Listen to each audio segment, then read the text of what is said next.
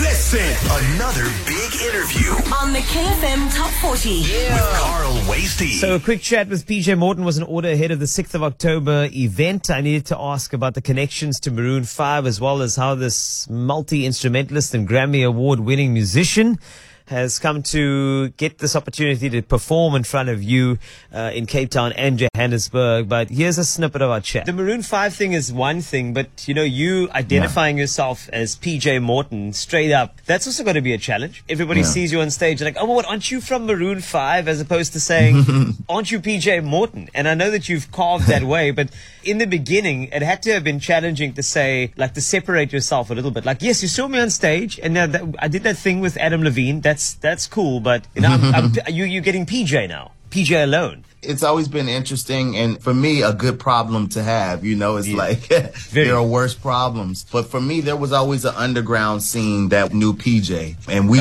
eventually built that underground scene to be known on that scale. But there was always love there, and I always look at them as two separate things. I mean, me and my brothers, Maroon 5, of course, we play massive places all the time. We've been around the world. And I would play smaller places, but it was a separate journey, but it was just as rewarding for me. And so now, catching up with Maroon 5 with my Grammys, we joke around now. I got as many Grammys as Maroon 5, so it's just love, man. And ultimately, those guys support me so much, still now, we just finished our residency in Las Vegas. There's always so much support on what I'm doing on my own. And so I can never thank my brothers enough, but I appreciate both journeys. They're separate, but they're both rewarding, That's the great thing about it, is that you have these journeys, you meet these people, and everybody has a certain purpose in your life. And now you're on a journey to come through to Cape Town, South Africa, to Joburg, South Africa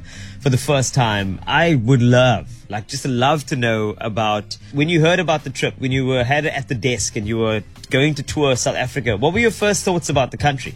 Man, first of all, we've been trying to get there for a while. And, there have been some disappointments. I was supposed to come on my birthday in 2020, March 2020. We were playing Cape Town Jazz. And of course, this little thing called COVID came in and changed our plans.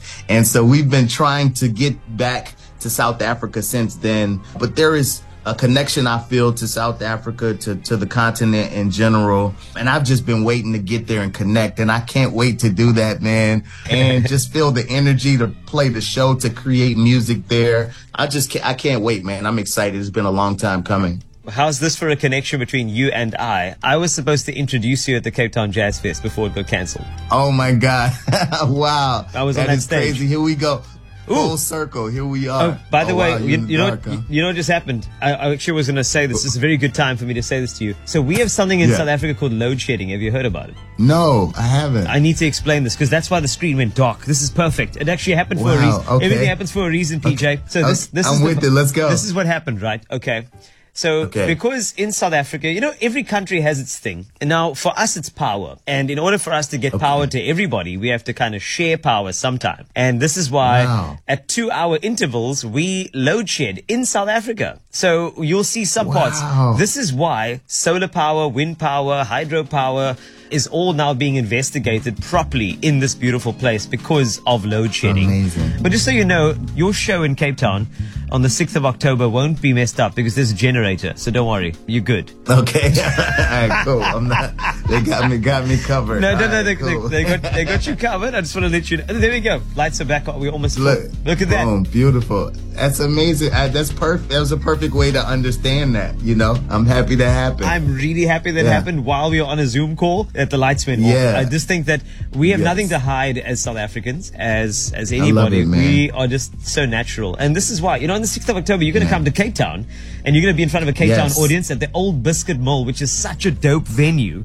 And I just hope that you've done some of the research, with regard to not only South Africa, load shedding covered, how that goes, but just, Cape Town, it's a very unique place. So I'm looking forward to it. I have some friends there that can't wait to show me all over Cape Town as well. and some amazing musicians there. I'm actually using some horn players and percussionists from Cape Town. They're going to be playing with my band at the concert. And also, I'm going to be on the continent for a full month, actually, And so I plan to just kind of ingrain myself. We're going to some other countries, but I'm going to make a record in Africa while I'm there. So I'm just really excited, man, about fully diving in, you know what I'm saying, to the culture, to everything, and see how it inspires me and what it inspires me to create. But I'm gonna create it right there, so it's gonna be fun, man. Yeah. The food as well. You're gonna love the food. But I wanted to ask you about gumbo.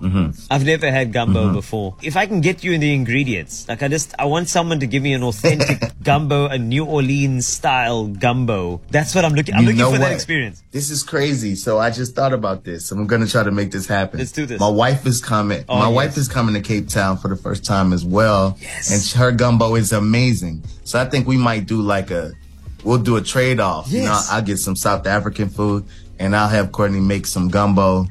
There we go. We're locked in. So you'll be trying something called a Gatsby here. The best way to describe it is to say, can you just imagine a baguette of just a long, massive roll, and inside it is tucked in with maybe a touch of salad, but more importantly, like a meat. There's something in masala steak. Gatsby is what you need, my friend. You need some chips in there as well, and it's stuffed, and it's so filling and so good. You need to get the middle piece. Don't let them lie to you here. You get the middle piece, PJ. Okay. That's what I'm talking about. The middle is what, not the edges, right? Okay, all right. Just there. Yes. And then when you tuck into it, you need to say the word awe, because that way it showcases your spirit and your feeling, because it's a word we use here in Cape Town.